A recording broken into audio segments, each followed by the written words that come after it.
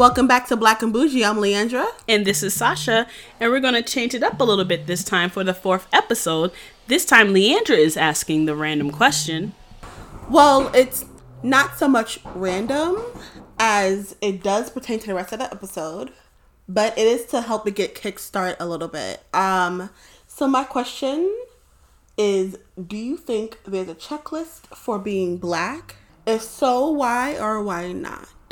Okay. So this is interesting because I feel like inadvertently there is a checklist, but also there shouldn't be one. So for using myself as an example, I'm a light-skinned Black woman in America who likes anime, who doesn't often use Ebonics, who is often called an Oreo or called white. So I feel like whenever someone meets me for the first time, that checklist pops in their head. They're like, oh, light skin, not Black enough. Oh, she likes anime, not Black enough. Oh, she's not in the hood, not Black enough. She doesn't have kids, not Black enough. It's just like these people often use these stereotypes and these preconceived notions or judgments to automatically assume that I'm not Black. And God knows I am Black as all Black can be, Black AF, love my people, but I'm going to point this out there. My people don't always love me. It's not cool to be like the nerdy Black girl. It's not sexy, in a sense. No, I know what you mean. I think in recent years it's become cool because it's like also not only a new generation, but we're also kind of changing the way we want to be seen to other communities. So I think now because we want to be seen as people who can do anything any other race can do, we can like anything any other race or culture can like, we do kind of want to be put in also, we want to fill in that category as well. So I do get what you're saying where it's not cool to be like the nerdy Black girl, but I think it's becoming accepted and cool, maybe even cool, to be honest. As for me, I think there is definitely a checklist. There's a checklist not only from the outside perspective or what other people think we should like or only be into, but what we think we should like or only be into. And I think it's not necessarily always because we like things that are not specifically straight from Black culture. I think because every time I've had a, especially when I talk to like my mom and stuff, I always notice how you can be Black and like other things, but make sure you like the things that other Black people like first. You can be Black and like different styles, but make sure you like the styles that Black culture originated or started or the majority of us like first. So to me, it's more of a like, you can like other things, but make sure you like the majority of what we like as well, so that it doesn't feel like we're being left out. That type of thing. And then of course the stereotypes of loud and ratchet or ghetto, which are two different things. Ghetto is your environment. End of story.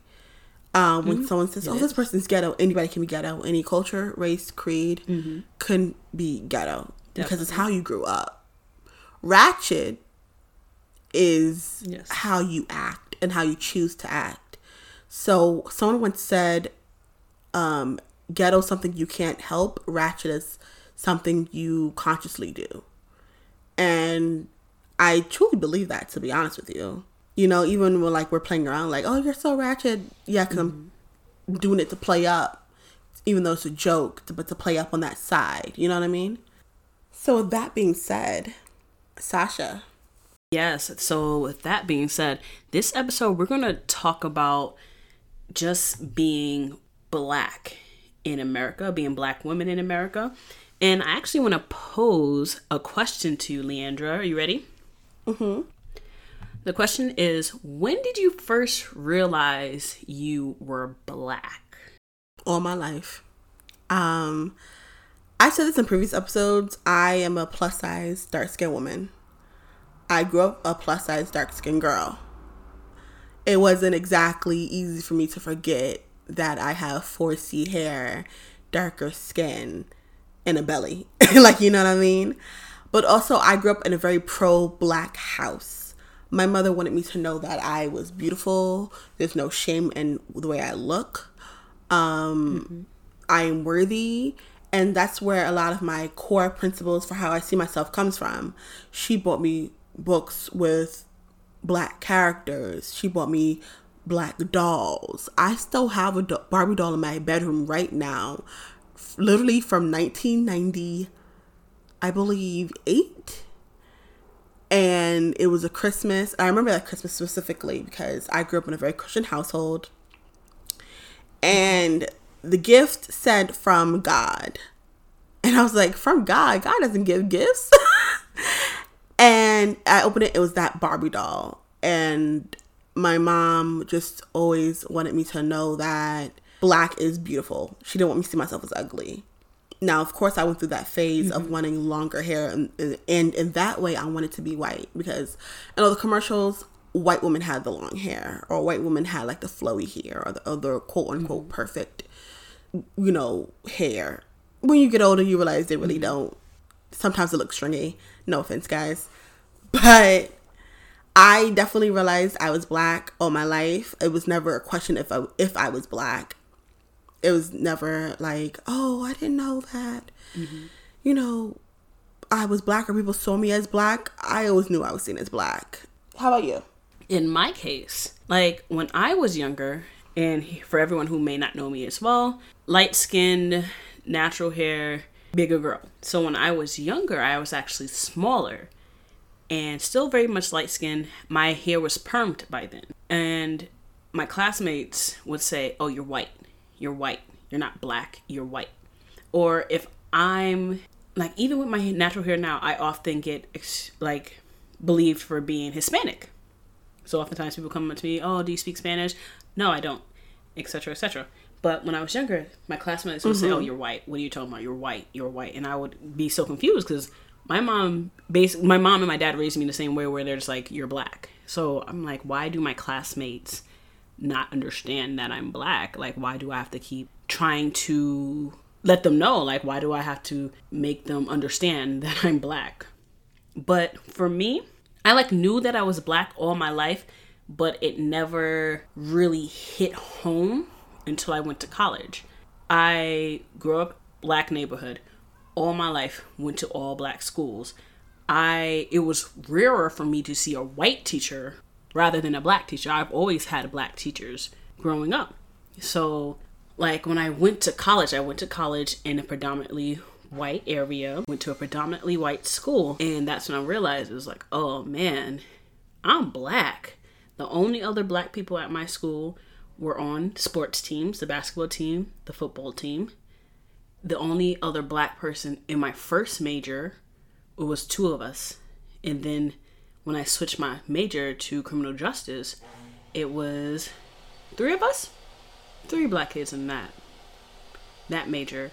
And I felt like all the black kids in our year knew each other because we were like, we're the only ones here. Not like we have to stick together because we felt like people were going to attack us at any point, but our skin became more prominent then. Like, for example, I studied criminal justice, and obviously everyone knows that the criminal justice system does not like minorities, specifically black people. So my professor actually talked about crime in the black community. I think it was called Crime in the Black Community. I'm the only black girl in that class. Only black person in that class in general. I remember sitting there listening, yes, this is something I understand, this is something I know. And at the corner of my eye, I see my white classmate look at me. Big guy, big white guy, very nice, loved him. He kept looking at me like, ooh, is she okay? Is she okay with this topic? Is this uncomfortable for her? No, I'm fine. You look uncomfortable. It made them uncomfortable because of your blackness. Because they've never had those conversations, obviously, in front of people of the color that they're talking about. They're so used to having conversations like that without minorities, that when it includes minorities, about minorities, they're like, ooh, maybe we shouldn't. And it's like, no, we should. We definitely should. Exactly. And even in that case, there are certain conversations we should have. Like in another class, I mean, there are certain conversations we should have. There are other conversations we should not. In my history class, and I remember this to the T, I can't say his name, but the professor is an older white gentleman. It was me and another black girl in the class. And we were talking about, I forgot which part of the U.S. history, but obviously slavery was a factor. So he was like, yeah, you know, slavery happened. Sasha, what are your thoughts on slavery? Oh, hell no. Me and the other black girl looked at each other, looked at him, looked at our white classmates, looked at him, and I was like, it was bad? Like, what do you want me to say? Like, how do you point out one of the two black girls in his class to talk about slavery? To be like, oh yeah, your ancestors possibly stole my ancestors, and this is why I'm here. And God forbid if I would have been like, oh, your ancestors raped my ancestors, and this is why I'm light-skinned. Yeah. It's true, though. Yeah, no, very much true. It's definitely, that's why, you know, even though we say, like, black people come in all shades and colors, and definitely for the Latino community as well, but that's why, because the colonizers definitely raped and took advantage of the situation. Now, for me, even though I knew I was black all my life, the first time I've seen a reaction to being black, a true reaction, and not like microaggressions where like you shove it off, because I feel like microaggressions aren't learned about until we're actually adults to understand that, yes, we're not crazy for thinking that following us around is not right. You know what I mean? So microaggressions are valid, but I feel like there's something that as children we do not notice. So I'm not going to count that. But a true radical reaction to being black was 6th grade. And that is when Sean Bell died. For those of you who do not know, Sean Bell was an African-American male who was shot the day before his wedding at his bachelor party in the streets. Numerous times in the chest, unfortunately, because the cops said that they thought he was a threat. Now, the story is that there was a fight in a club that was taken outside of the club in the street. And he was actually not in that fight. It was like his friend or something. I don't even think his group of people started the fight. But that's the first time I was like, oh. So this is what happens when we're black in the streets. And then for a while I didn't hear about another case. Not that it didn't happen, but I just didn't hear about another case as big. But Sean Bell has always stayed with me until the next case, which was like 2016. And that's when this case started becoming more prominent based on who's running for president. But the Sean Bell case really always stayed with me because I was just so angry, especially at the time. I was really angry because I felt like, how are we as children? And I went to a middle school full of black and Latino kids and brown kids, but mostly black. It was predominantly black. And it was a college preparatory school. So it was a school that in the black community, they went to prepare us for college. And we had a teacher who was white. And when we talked about the situation, I remember it was me, a Latino kid, and two other black kids. And we were all like, no, it's wrong. He didn't even do anything wrong. And the teacher said what I believe a lot of white people at the time said, well, we don't know the full story. We didn't know the full story because body cams were not available at the time. We didn't know the full story because smartphones were available, but it was like the beginning of the smartphone era. So it was like still grainy footage, if you know what I mean. And we looked at her and said, no, it's recorded on video that he just stood there and they shot him. And I remember that video because it was so in your face that I could not forget it. And I believe it was kind of a trauma because we all looked at her like she was crazy, saying, well, we don't know what truly happened. We don't know what truly happened. It's so hard being a police officer. And we were like, okay, it was hard to be Sean Bell apparently because he died. And we were told not to talk about it again. And we just looked at her like, you bitch.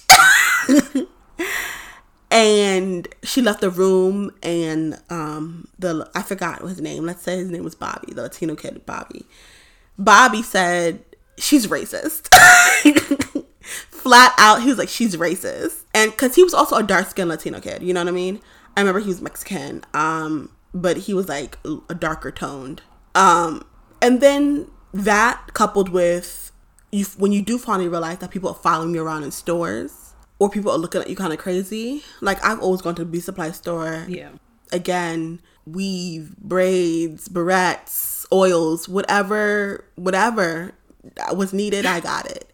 And at an age, preteen, teenage age, I was really not realizing that these Asian store owners were following me around, watching my every move in the store. The majority of your clientele you don't even trust. So it just made me see the world really differently, especially after 6th grade. But of course, there's still that hope, that naivete, that maybe things will get better, or maybe it's not as bad as I think, or maybe I'm exaggerating. Maybe I'm not really seeing what I know I'm seeing. And that is something I've had to struggle with, knowing what I see is true, because the world loves to tell us that it's not true and that we're exaggerating or overreacting. For the longest time, I did think, okay, maybe I'm overreacting. You know, my early college days, so I was getting my associate's degree, he was Latino, he was like very light skinned. And that matters, by the way, because colorism is a thing. And so I do feel like when you are, especially when you have a different race and you're lighter skinned, you tend to see how the world, not white, but as a lighter skinned POC, especially if you're not black. Because you do not get certain looks, or you may not get prejudged, but then when they finally realize that you are a POC, then they'll judge you, you know what I mean? But I feel like when you are a darker skinned POC, a non-black darker skinned POC, then I feel like that's when you can sympathize a little bit more with black people. Because you're darker skinned, so you get not only do you get the prejudgment, but you get the actual judgment in your face, which to me matters. And anyway, so this Latino kid said to me, he said, oh, you're lucky that all white people wanted to do was enslave your people. Jewish people were tear gassed. There was a huge genocide. And I told him, I was like, yes, they wanted to kill black people too. He's like, yes, but they mainly used you for cotton, and all the other like Hispanic people in the group were like, yeah, that's true. And I'm like, y'all really don't know your history. And for people who don't know, picking cotton is not all they wanted us for. They experimented on us. They tortured us. There are certain words in human language that are words from the torment of Black Americans during slavery. The word motherfucker, for instance.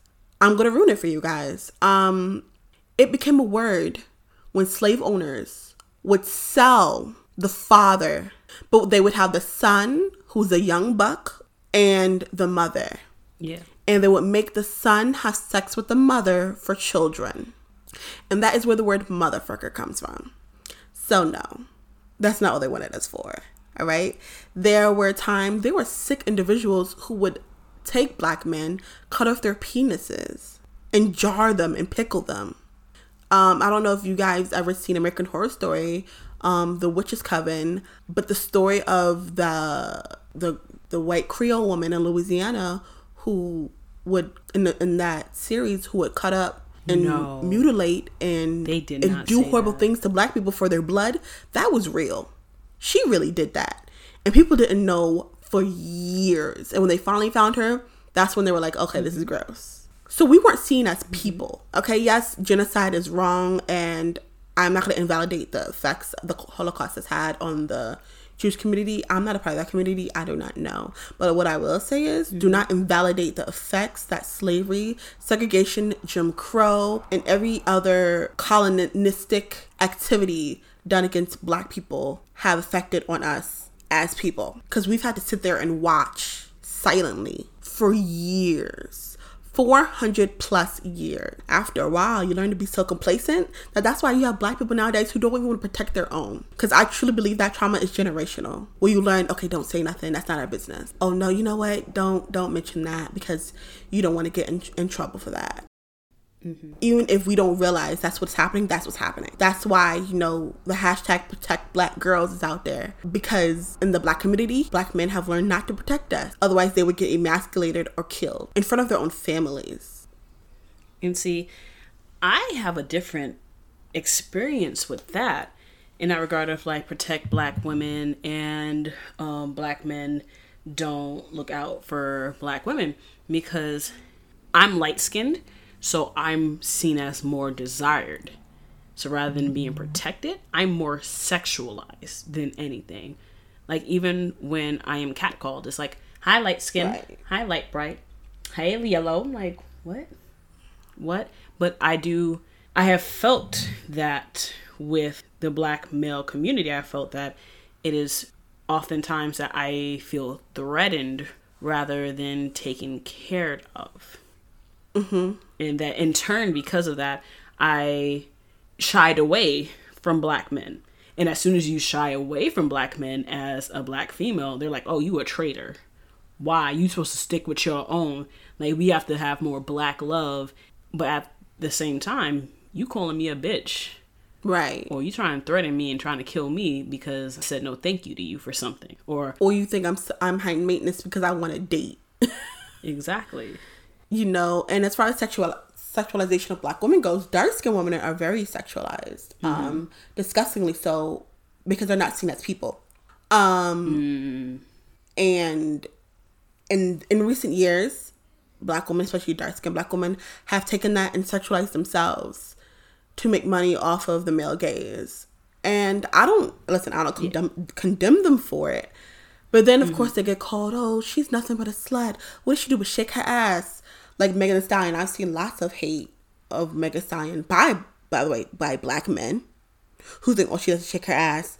This one's in college and for the health field, because after her mother died, she wanted to help people. This technically rapping was not, I'm not gonna say it wasn't a career move for her, but it wasn't her, like, one of the main things she wanted to continue doing. There's other things she wanted to continue doing. And this woman's on her way to getting her bachelor's or master's. I forgot which one. But the point is, they love to prejudge, as I feel like, especially, Black women of all colors, if we aren't the most wholesome. But then we'll go to another race who's doing the same thing and be like, she's just getting her bag, getting her money, she can do it, y'all just mad, blah, blah, blah. And in the same breath, when you said Black men get mad at you for not wanting to date Black men, I'm not gonna lie, there are white Black women who get mad at Black men for being with white women. But like I said, I feel like there's more of a history to that, of we're not good enough. You don't see us as good enough. And if you talk to those men, because there have been men who, again, there are also men who just come out of nowhere saying that y'all just mad I date white women because they're better. And it's like, we don't care.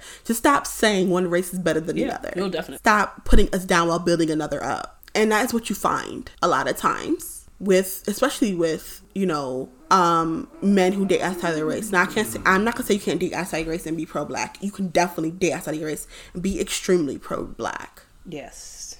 I will date whoever. I'm still pro-Black as hell. Yes, that is a big But like thing. I said, I don't feel like it's, like you said, you don't feel that protection with Black men necessarily. And I do believe, like I said, it's historical.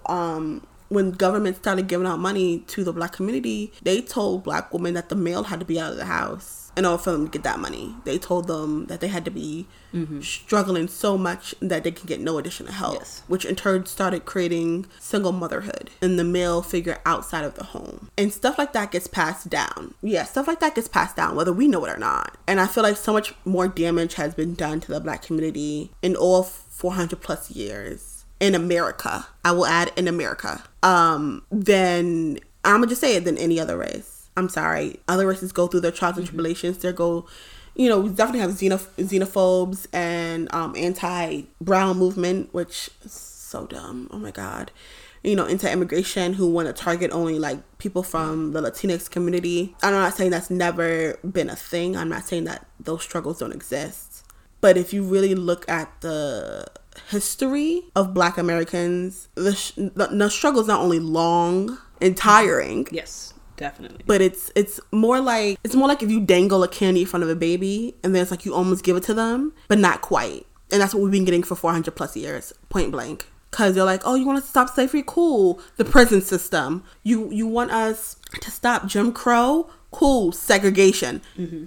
So it's like we got what we wanted, but then it was like 10,000 steps back because we had to keep with that, and we had to like keep on with that one little step we got. You know, you want education, you can't get into college. Mm-hmm. You create your own. Sorry, it's not valid enough. There was a community where Central Park is now full of freed slaves, and they burnt it down to create Central Park, a village where people resided, lived, and were free to do what they wanted.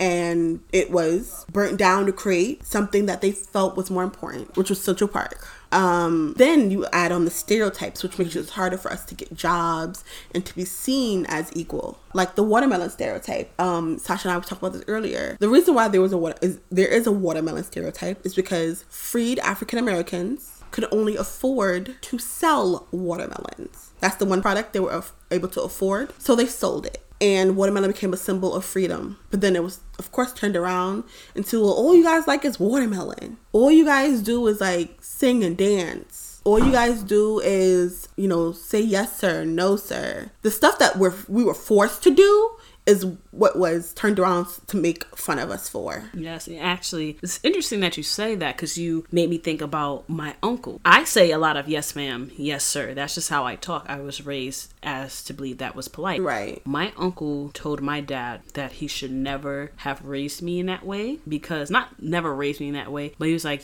I should be very cautious of how I use it because of the fact that yes sir and yes ma'am can be seen as me like downing myself, like as if I'm talking to a slave master, like yes ma'am, yes sir, like a master. And I don't see it that way. I just think it's polite, but I understand where he's coming from with that. Yeah. Mm-hmm.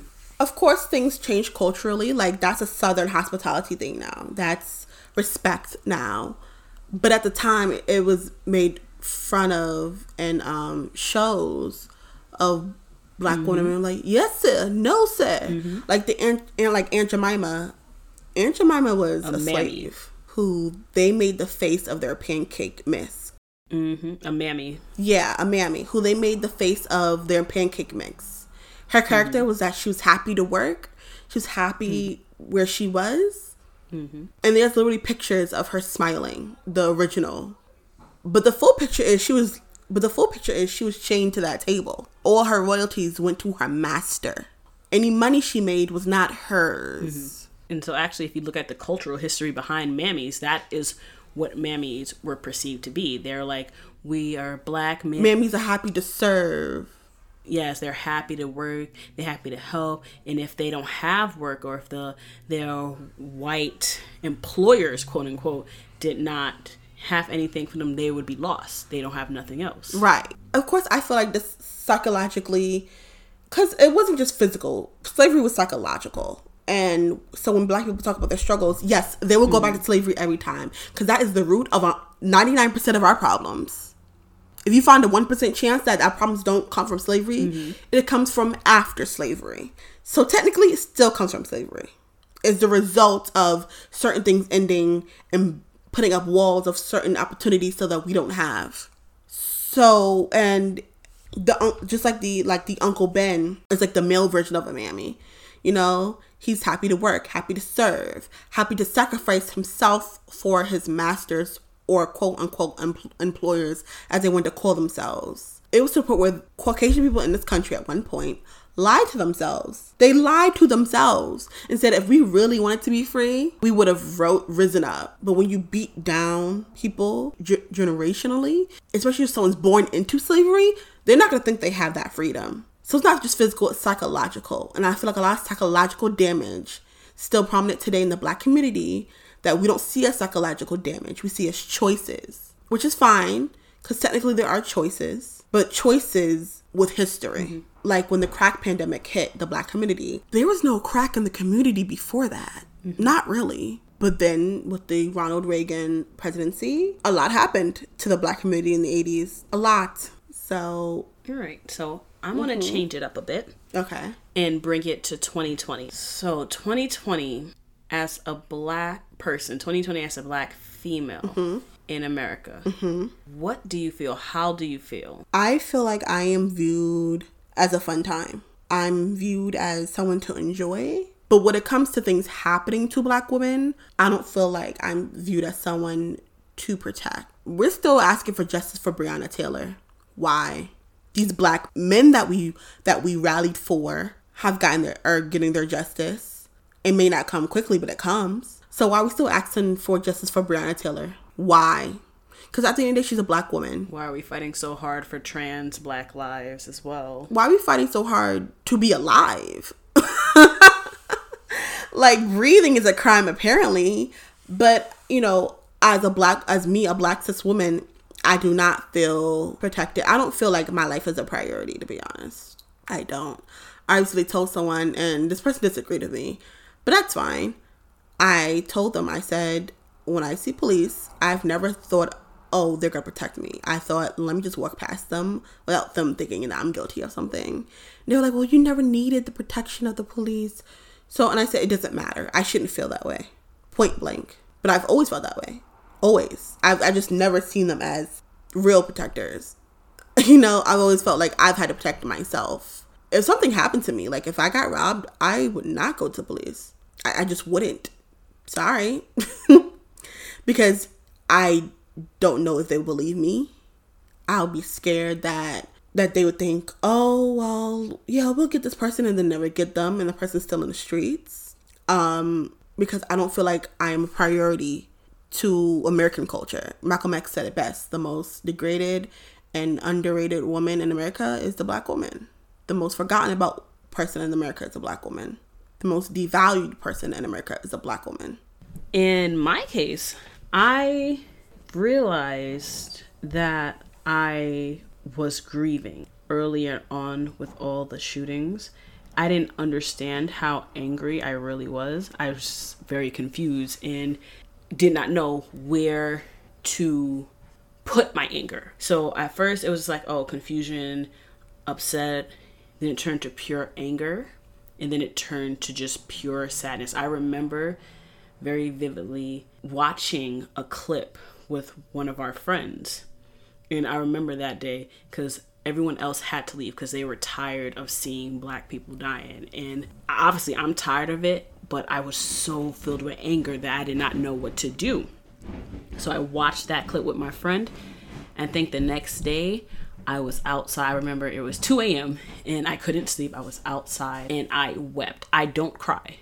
So when I started crying, I was just like, what is going on? Where are these tears coming from? This is crazy. And I did not know how to feel. I did not know how to just get these emotions out of me. And then obviously, I wanted to say it let up, but it did not let up.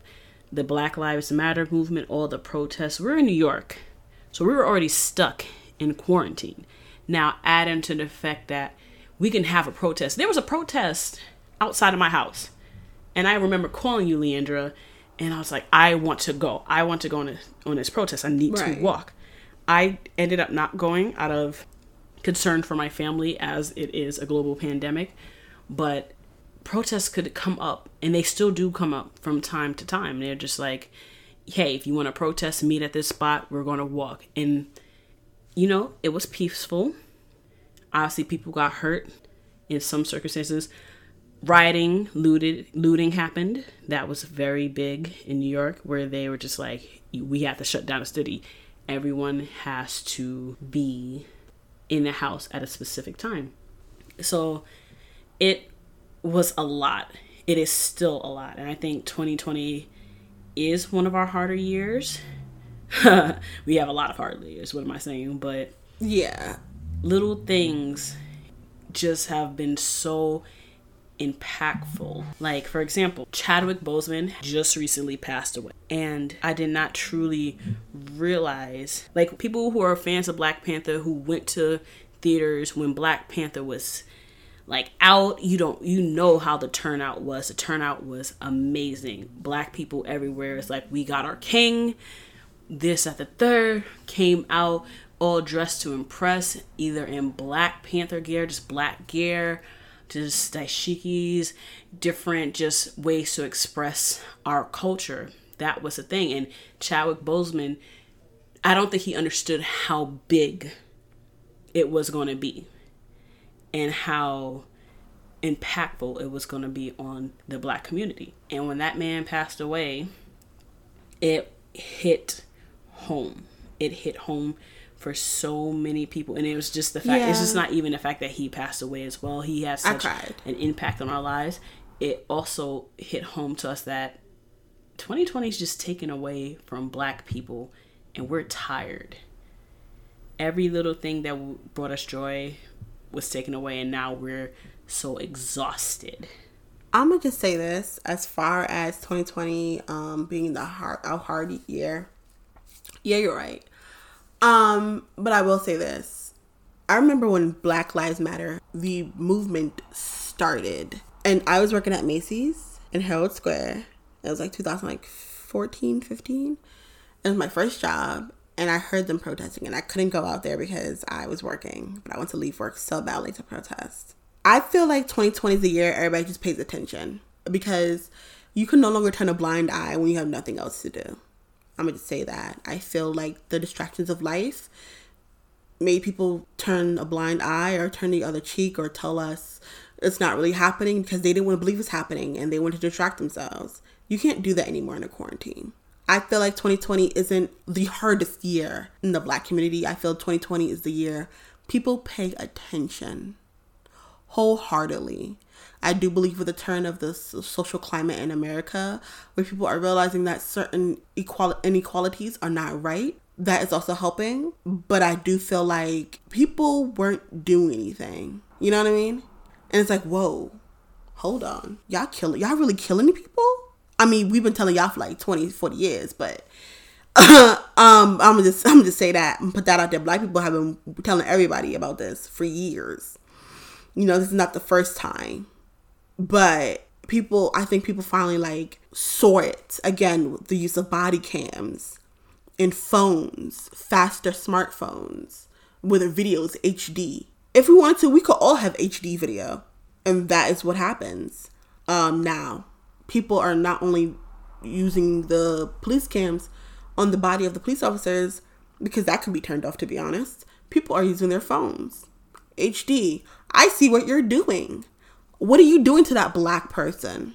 You know, I feel like it's really hard to ignore something when you're sitting there watching it on your screen. Mm-hmm. And you know what's funny? It's not funny. It's interesting. So back in when I was receiving my master's for criminal justice, that was one thing the program director always told us. We were like, body cams are the next big thing. Body cams. And then she really looked at us and was like, does the research on body cams show that they hold authorities accountable for what they do? Because right now the research doesn't show that they're effective. They show that they're there to please us. And then this technically, this is our civil rights movement. This is it. You know, I read something that said, you know, people always say, oh, back then I would have done this. Well, this is it. This is a civil rights movement. I live with someone with an autoimmune disease. And when the protests started, I could not go out there, but by the time I knew about the protests, it was too late because I live in Mount Vernon. So those combined, I stayed home and I did online activism. I shared as much as possible. By my Facebook, you would know I am very pro-Black, very, very into it. And then I feel like using your platforms to speak out against it. You know, this is a new platform. But it's a platform that I think myself and Sasha would love to use to speak out against the inequalities of the world. So there's more than one way to be activist. I did want to go to the march in Washington and DC. I'm not gonna lie. Historically, that would have been like my point of like, I'm connected to my people. But unfortunately, I could not go. I had a job interview. So, but, and I didn't know there were free buses. So, so what I'm saying is, I think 2020 is just the year everybody is just holding people accountable finally. I don't think it's the biggest year for our lives, because to be honest with you, every year is the biggest year for Black people's lives, for any minorities' lives, but especially Black people. I mean, they're still holding kids in cages, and there have been like over thousands of children missing from those cages. So I'm not gonna get into that right now. So I'm actually going to start the questions a little early, No, because I feel like we're going to talk a lot. So one of the questions I wanted to ask, and a lot of these questions were brought up before in an article, so I want to see your opinions on it. Here they are. So why do you protest Black Lives Matter and then tear each other down in the next breath? So I believe this question is saying, why do we as a community like hype up and argue, Black Lives Matter, but then in the next breath, we are pulling ourselves down via other circumstances. So for example, I think of like Meg Thee Stallion, and when she got shot in her feet and by Tory Lanez, and when she finally let the people know, like, hey, this man shot me, people were calling her a snitch. Like, well, people laughed at her for getting shot. Yes. First of all, yes, let's talk about that. People laughed at this woman for getting shot. I never thought it was funny. I was like, she got shot. Why are you guys laughing? Exactly. That's another. And then when she wouldn't tell, like, well, this is why, justice can't come because you won't tell. And then when she finally told, well, then you a snitch. She just said she didn't tell the police that this man shot her because she was afraid that he wouldn't be alive anymore. She wanted to protect him as a Black man. Protect him. She wanted to protect everyone in this situation. She said it herself. She's like, oh, we're all Black people. There's a gun in the car. Look at what's going on in the world today. Like, we could have died. And even though she got shot and she was the victim. Yes. The police still had guns on her, talking about step away from the car. There's video of her limping away from a car with a shot foot. But pertaining to the question, why do we yell Black Lives Matter and then tear each other down in the community? I'm going to say this. Yes, it does happen, but one does not negate the other. When people ask questions like this, to me, it's not a fallacy, but to me, it's just kind of like a distraction to distract away from the fact that we just said we don't want to be killed in the streets. Because yes, we do have problems in the Black community that, by the way, what I find is happening, and I do like, is that we are starting to call each other out for it. We are starting to say, hey, wait, hold on, this is not right. As a people, this should not be happening. But as, and so yes, we have problems in our community. But that does not negate the fact that we're telling people that we don't want to be mistaken for a criminal and shot right then and there. We don't want to walk home from the corner store and get shot right then and there. We don't want people to think that we're suspected of a crime and not confirmed and get shot. We don't want to call the police on one issue and get shot for another issue that wasn't even there in the first place. You wouldn't want to be driving, get stopped at a red light, or get stopped for having a taillight out and get shot. We don't want to be jogging and get shot. We don't want our children to be playing in the streets and get shot. We don't want to be sleeping in our beds and get shot. The biggest, one thing I do not enjoy when people say, oh, we complain about how police kill us, and then we're killing each other in the same breath. No, that is not the argument. What are you talking about? This is how, like you said, this is a distraction. We're trying to address one issue that should not be an issue. Obviously, the second one shouldn't be an issue too, but it's like you're negating the problem. You're like, oh yeah, since we kill each other either way, right? Why do we have to argue that cops shouldn't kill us either? What? Also, I saw this argument online saying it's Black on Black crime even a thing because white people kill each other all the time. They don't call it white on white crime. So I feel like it's just social marketing. Yes. Just so that we could be seen as criminals and deserving of having no life or no freedoms, because it's how they want the world to see us. So that is what I think of that question. So the next question is, why can't we just acknowledge that there are different bunch of different types of black people walking around, and that they're all amazing and unique in their own special way? So remember how earlier we were talking about the different types of like black women? So like nerds, alt, musicians, etc., etc. And this whole belief that we are all one particular being, or we should be one being, and everyone else isn't black enough. Why do you think that's a thing? Well, first of all, no matter what you like, you're black. There, no matter what, like, you're a black woman, black male, you always seen as black. End of story. But every black is beautiful. Every type of black person is beautiful.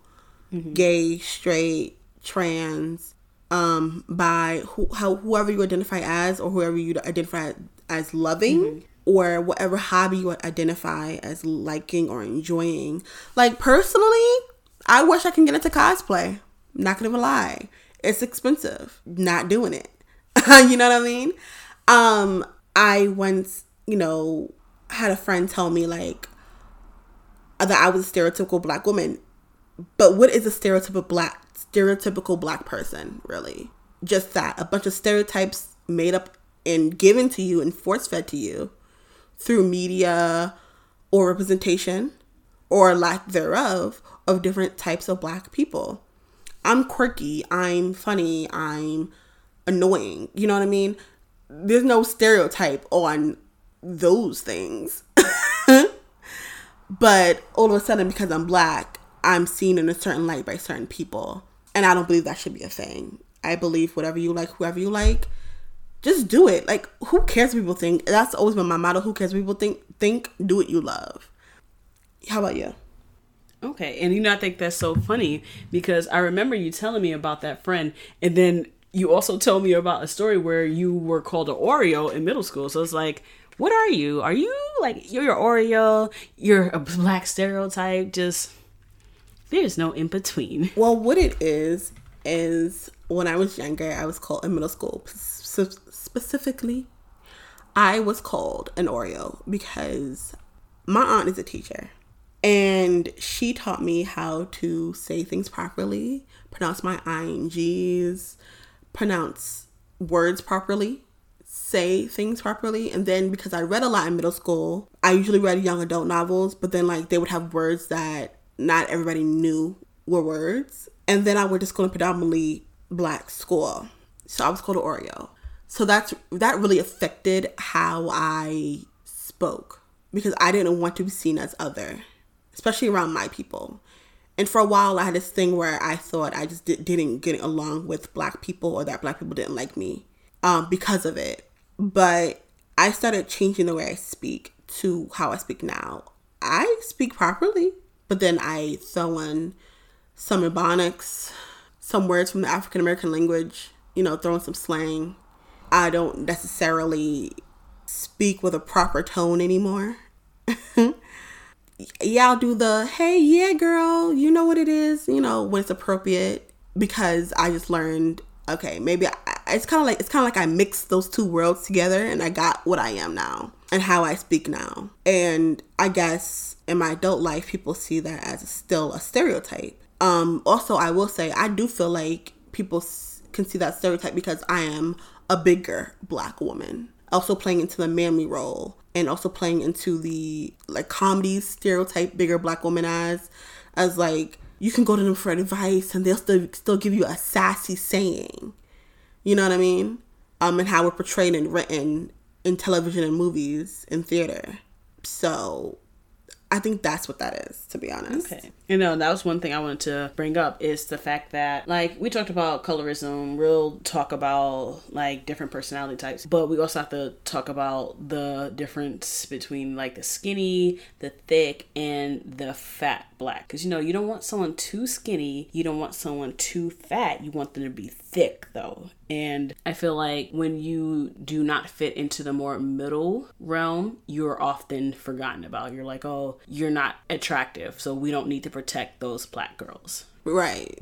You're not, they say, is conventionally attractive right now in this era. Yes. Do you have any more questions for us? One last quick one. All right. So this is something I noticed during the pandemic, actually, and during this whole push for, like, black owned. But why are we so quick to support a non-black owned business, but then hesitant when it comes to black owned? Like I said, during the pandemic and during what was going on with Black Lives Matter, there was an uptake in supporting black owned. But what about before? Why couldn't we support black owned before? Okay, I'm gonna just say this because I feel like it is a double-edged sword. I'm not gonna lie. Because I've run across black owned businesses who will charge you an arm and a freaking leg for certain items where I could easily get at fast fashion clothing stores, which I do mostly shop at because that is what my budget can afford. So personally, it's budget. I will also say the popularity of those black owned stores does play and come to factor because usually black owned businesses are smaller businesses where they're not as advertised. They're not as vocalized. I think that also plays into it. And then lastly, I do think there are some people who just don't want to support, unfortunately. Like, you have people who want to support, but they may not have the money.